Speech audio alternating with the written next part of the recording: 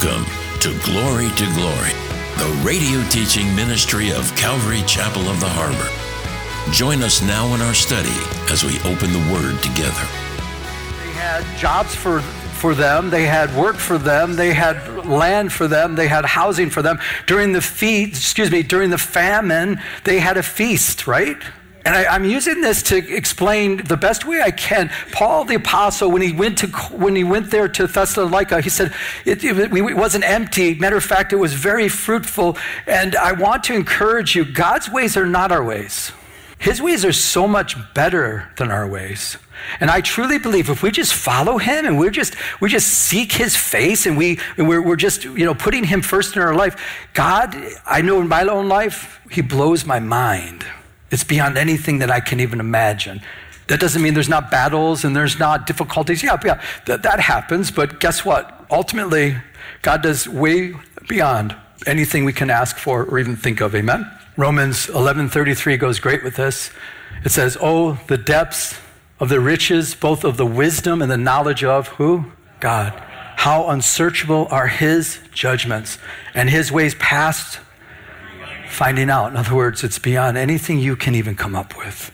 Isaiah 40:28, it says, "Have you not known? Have you not heard? The everlasting God, the Lord, the creator of the ends of the earth, neither faints nor is weary." I hope that's not a picture of your God, that God's up there fainting and he's worried. He's like, "Oh, what are you," biting his nails, like, "What are we going to do down there? It's really bad."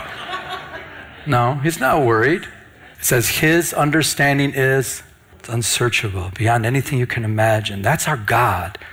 And you guys know this one, Isaiah 55:8. This is the Lord speaking. It says, "For my thoughts are not," what?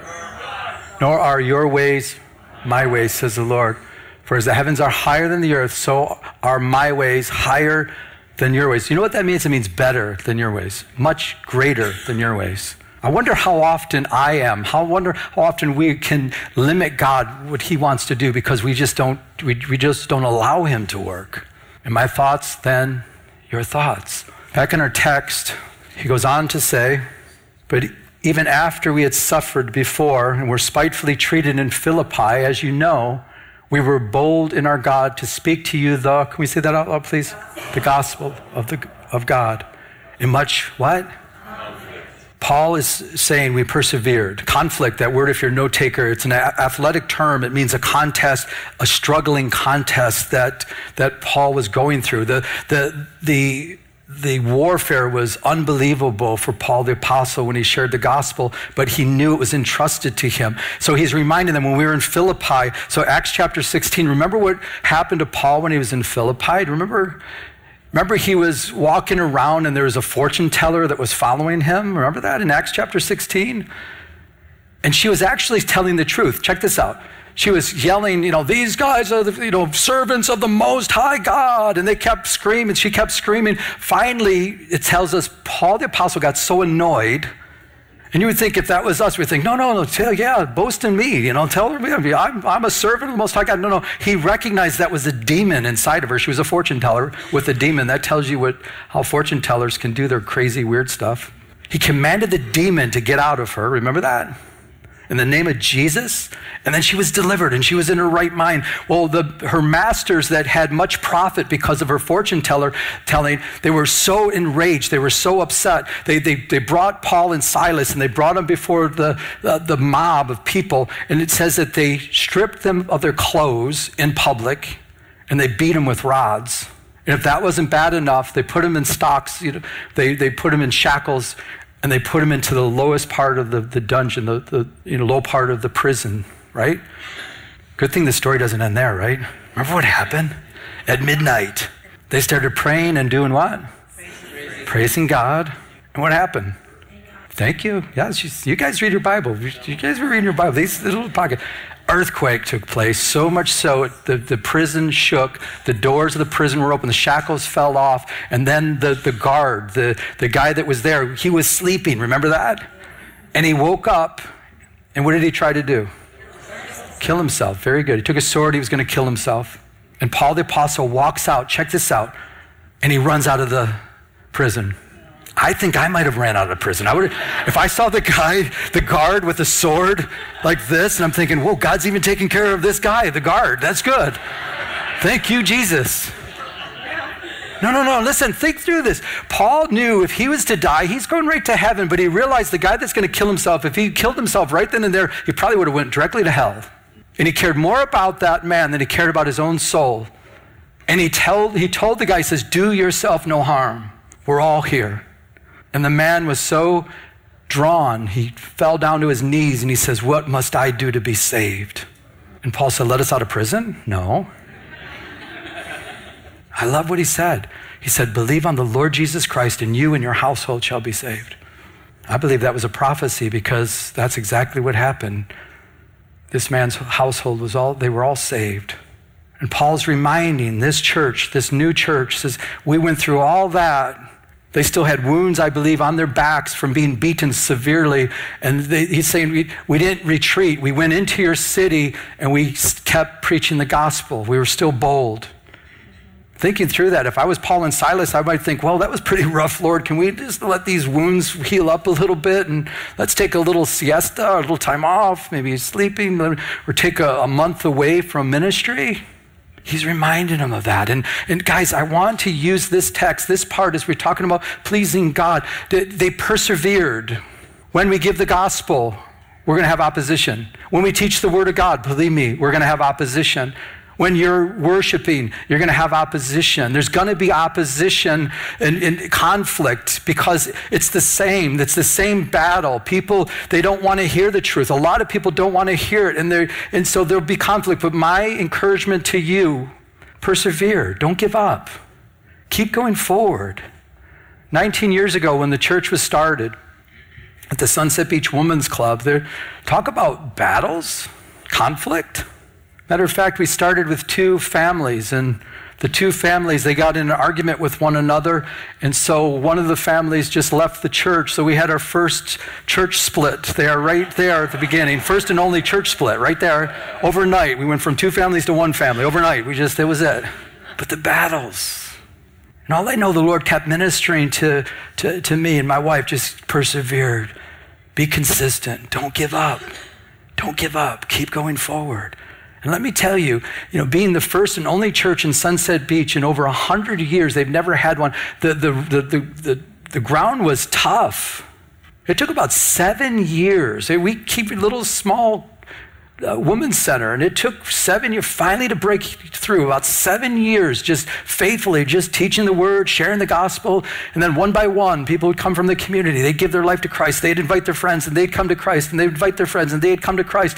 And then one by one, people were coming to Christ, and God was just ministering to me. Just keep preaching, keep teaching. Just do what I called you to do. Don't give up.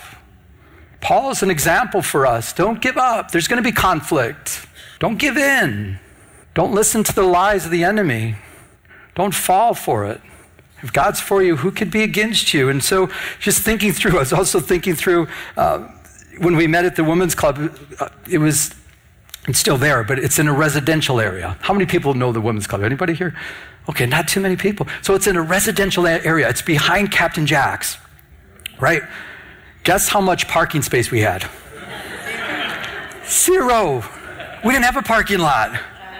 Matter of fact, if that's not bad enough, the neighbors would park, and they would park, when we first started, they parked right next to the door to get in. They could park right next to it. So we couldn't even open the door about this much to try to get to the people go to church like this. Okay, we're coming to church. Okay, come on in. Talk about battles. And then finally, Captain Jack's opened up their parking lot for us, so we got people, but that still wasn't enough. So people would park, they'd try to find parking. I mean, many times I'd come to church, I'm on PCH somewhere looking for parking. We had to look for parking and far, far away. And I remember many times I'm at the pulpit preaching, I could look out this way. So I was looking out the window, and you'd see new people because you could tell they're new. They're slowing down. They're looking in like this and go, okay, this is the church. We finally found it. There's a church, but there's no parking. And they'd circle around the street. You'd see them again. They'd circle around the street. We'd see them again. And then finally the third time, almost every time, I'd watch them go and speed up. They'd go take off. And I go, oh, I'm preaching. There goes another one. Bye. See you later. Sorry. Hopefully next week. Never see him again. But my point is that, you know what, just whatever God has called us to do, especially if it's of the Lord, there's going to be conflicts, there's going to be difficulties, but persevere. Great scripture that goes with all this. Hebrews 10:35, listen to this. It says, therefore, do not cast away your, can we say that out loud? Confidence. In other words, when you get discouraged, you can lose your Christ confidence and who we are in Christ. And the author of Hebrews is saying, therefore, do not cast away your confidence in who you are, what God has called you to do. Know what God has called you to do. Don't let anybody discourage you. Don't let anybody take you off course. Do what God has called you to do, which has great what? Reward. What? The confidence in Christ has great reward. When you keep doing what God's called you to do, you're not listening to what man has to say, but no, it's God that's called you to do it. For you have need of, can we say that out loud? Endurance. Maybe there's somebody here today, you have need of endurance to endure. And I would suggest after the service, get some prayer. Ask the Lord to give you endurance to keep pushing forward. Because we're in a battle together. So after you have done the what? The will of God. You may receive after you do God's will. Who are you serving? Hopefully it's God. Is it God's will? Keep doing what he's called you to do, and after you will receive the promise that he's made you. And you guys know this one real well. Galatians 6:9 says, let us not do what? Grow weary while doing good. For in due season we shall reap or have the benefit of what we're doing. If we do not do what? Lose heart. That means if we don't give up. Literally, that means don't give up. Don't give up. That's what Paul did. He didn't give up, though there was conflict. Last two verses, he goes on to tell them, this church, this young church that he began, he says, for our exhortation did not come from error or uncleanness, nor was it in deceit, but as we have been approved by God to be entrusted with the what? The gospel. Even so we speak, not as pleasing men, but who? God, who tests our hearts. Paul the Apostle, after he left, we've talked about this already. Paul the Apostle had to leave town because they were trying to arrest him and throw him in jail there in Thessalonica. They were going after him, so he had to leave. And those that were coming against him were Jewish people that were told that were envious. They were jealous of him. So I'm sure they were talking bad about Paul the Apostle. So Paul's just kind of covering his bases, saying, guys, listen, they might be telling you that I did this for gain, that I did it deceitfully, and I deceived you guys. I did it with an impure heart. I had a motive. He's saying, no, I had pure motives. I wasn't manipulating you. I wasn't deceiving you. You guys know that. I wasn't doing it to please man. I was doing this to please God. Everything we do, we should make sure we're not doing it to please man. We're doing it to please him. Being a man pleaser is ugly. It really is not. I don't mean that we're rude and we're obnoxious. Oh, don't tell me what to do. No. There's that. I'm not talking about that. I'm talking about you're doing things to impress man and you want approval from man. No, get your approval from him. The Bible even says, beware when all men speak good of you. I personally believe that in context is talking about those in the world that are talking good of you. Beware if all these people in the world say, wow, that guy's great, man, I love this guy. Oh, man, he's awesome. If you're really doing what you're called to do, if they're in darkness, they're not going to like you around them. Believe me, when I was in my dark world and my sister or others were in my life, these bright lights, I didn't want anything to do with them. How is he pleasing God? By sharing the gospel that was entrusted to him. You and I, as believers, we've been entrusted with this wonderful gift, the good news of Jesus. You might say, well, what is it exactly? Well, it's good news, but Paul breaks it down real good for us.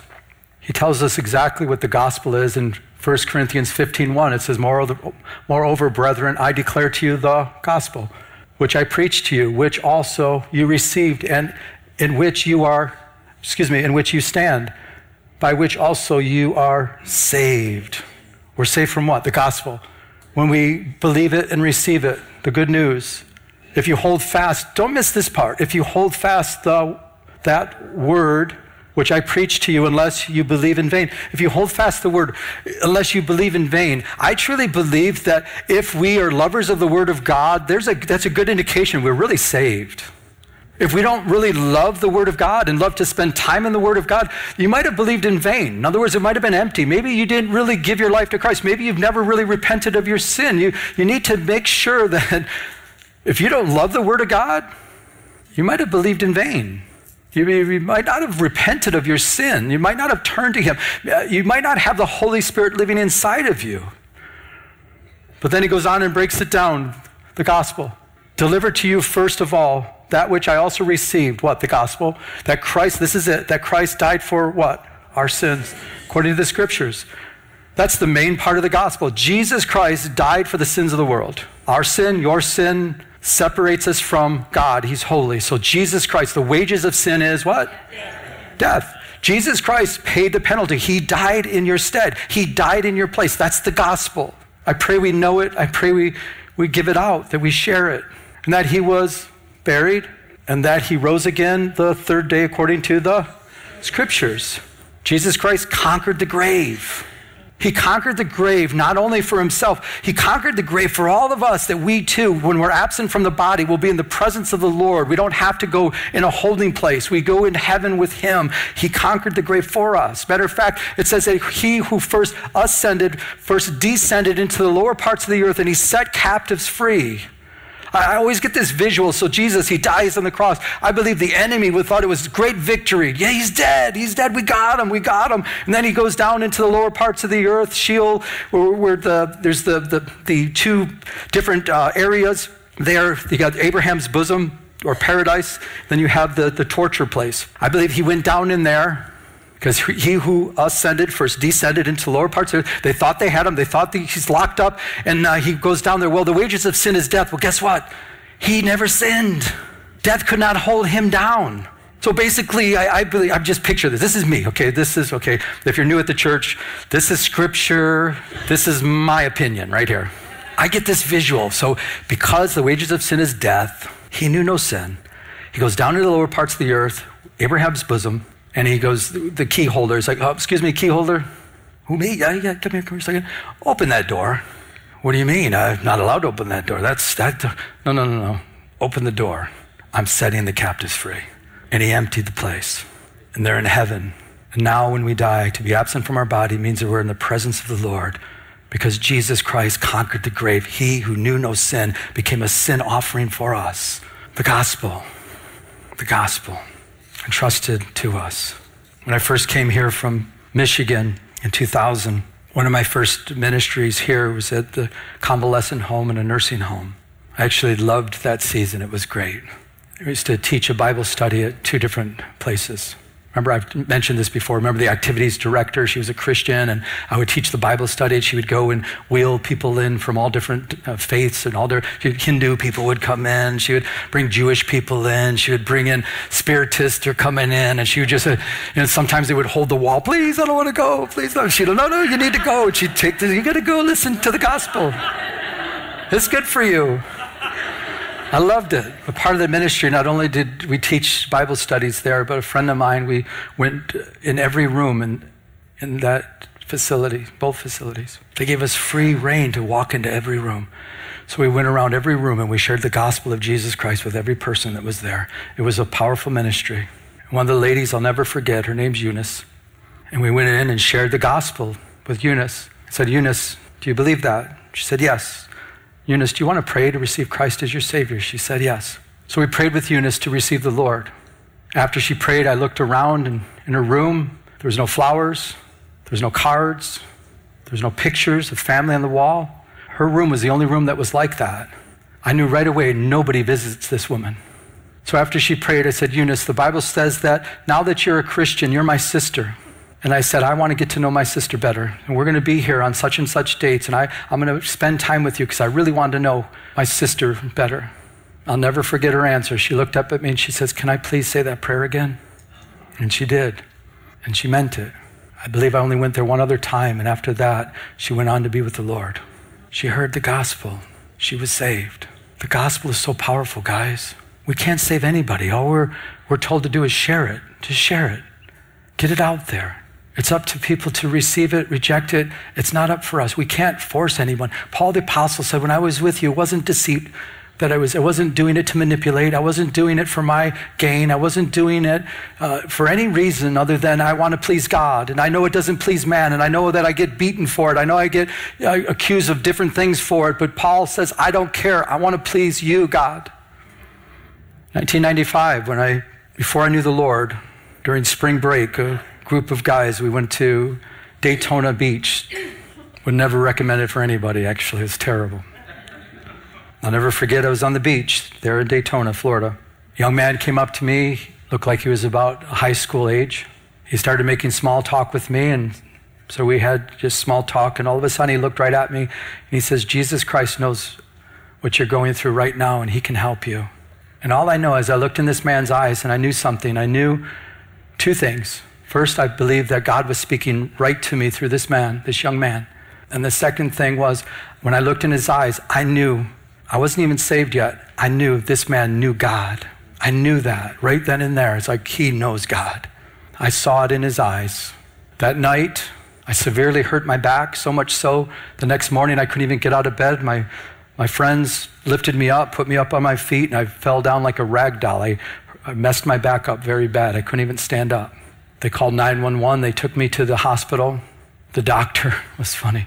I just remember he had long, he was like this with his hair. His hair was down to here. The doctor, he was like this, dude, he's talking to me like this. And I'm like, well, I don't even know why I mentioned that part. It's not really, doesn't have anything to do with anything. But he's showing me the x-rays and showing me what happened. And then I have a birth defect in my lower back. And so I injured it. And so he gave me a bunch of drugs, sent me home. But that was the start. The kid gave me a tract, and I read the tract, and that was the start of me coming to Christ. I was so arrogant, I was so prideful, I was so filled with self, and God had to break me down. I needed it. I shared this part before me. It's so crazy. I can barely walk, and I would still go to the bars and try to go to the dance floor and try to dance. I'm like, oh, this is killing me. I remember being on the dance floor thinking, what am I doing? What am I doing with my life? He shared the gospel. He gave me a tract, and he was used by God in a powerful way. Guys, listen, it's been entrusted to every one of us. The gospel of Jesus Christ is entrusted to us, just like it was with Paul. What are we doing with it? Are we sharing it? If you knew somebody was going to die, maybe a friend or a relative, a loved one of yours, and you had the antidote, and it was there with you, and it's in your pocket, and you're watching that person die, and it's in your pocket, you're like, oh, they're going to die. And it's like, oh, wait, you've got the antidote. Well, they might get mad at me. The others around, they're not going to like what I have to say. They're going to say it's not going to work. People are dying. They're dying in their sin. There's only one solution. There's only one way. The only cure is Jesus Christ. We have the answer, guys. We're called, each one of us. And I know it's not comfortable sometimes. People get mad, people yell, but let me tell you, we're living in a day today, these last 2.5 years or so, people are more open to the gospel of Jesus Christ than I've ever seen ever in my walk with the Lord. Why? Because what's happening is waking people up. And yeah, people will reject you. Yeah, you'll have opposition. Yeah, it can be difficult. But who are we trying to please? Are we trying to please man? Or are we trying to please God? As we close, I want to please God. Hebrews 11:6, as we close with this. For without faith it is what? Impossible to what? To please God, him. Without faith, it's impossible to please God. You want to please God? Walk by faith as a believer. If you're not a believer here today, you want to please God, you need to come into faith in Jesus Christ. Otherwise, you can't please God. For he who comes to God must believe that he is, that he's God. This goes out to those that are searching. If there's any online watching us right now, if you're searching, you need to know that he's God, that he's the creator of heaven and earth and everything that's seen. You have to believe. Without faith, it's impossible to please him. And that, listen, don't miss this part. This is for us as believers. And that he is a rewarder of those who do what? That's our God. We have to make a choice every day. Are we going to please ourselves? Are we going to please man? Are we going to please God? Hi, this is Pastor Joe, and I'd like to take a moment to personally invite you to one of our 3 services here at Calvary Chapel of the Harbor in Huntington Beach. Our service times are 9 a.m., 10:45 a.m., and 12:30 p.m. Please come and say hi after the service. I would love to meet you. For more information, check out our website at ccoth.com. That's ccoth.com. God bless you. You've been listening to Glory with Pastor Joe Pettit, an outreach of Calvary Chapel of the Harbor. If you would like to enter into a personal relationship with Jesus Christ, call now at 714-788-8221. That's 714-788-8221. Our new location is at 4121 Warner Avenue in Huntington Beach at the beautiful Huntington Harbor Marina. Now, may we continue to go to His throne of mercy as He changes us from glory to glory.